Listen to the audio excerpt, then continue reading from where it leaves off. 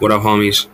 My name is George Brown, and today I will be talking about global warming, its effects on the world, and if it is natural or not.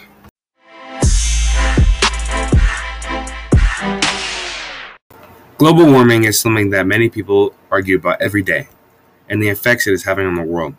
They argue if we should be as worried as some, or more worried than we are. This begs the question, is global warming coming from humans, or is it just natural progression? Global warming may not be as big as a problem as we make it seem. Volcanoes release carbon dioxide from each volcanic eruption, which over time heats up the Earth. Next, the sun changes intensity and heat levels consistently, which heat up and cool down the Earth every time.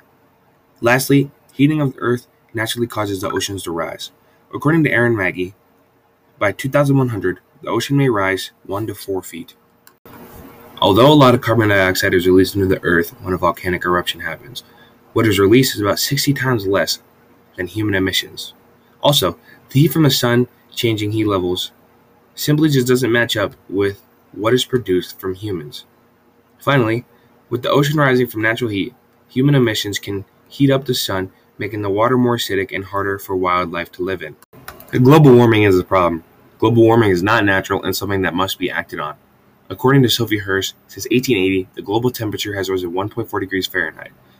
Although it doesn't seem much, as years pass, the higher the temperatures rise each decade. Also, the temperature over the past decade is the highest it has ever risen during a decade.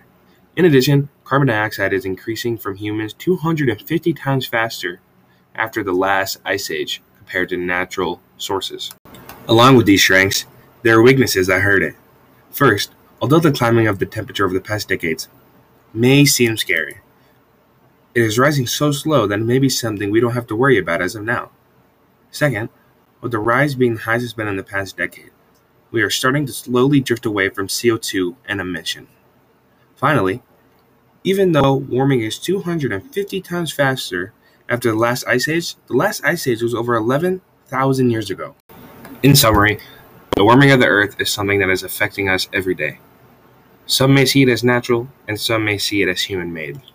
Either way, it is something that sooner or later humans will have to start acting on.